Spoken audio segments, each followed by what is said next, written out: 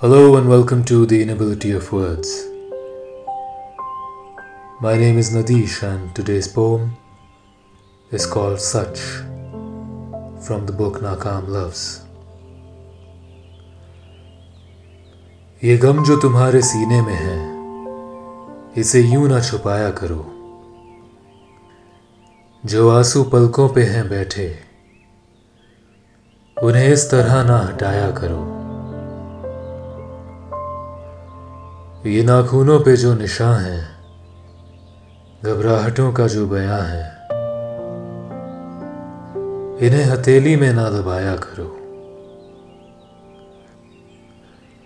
ये दुनिया में खुशी का झूठा बोलबाला बहुत है, कभी दर्द का सच भी सुनाया करो.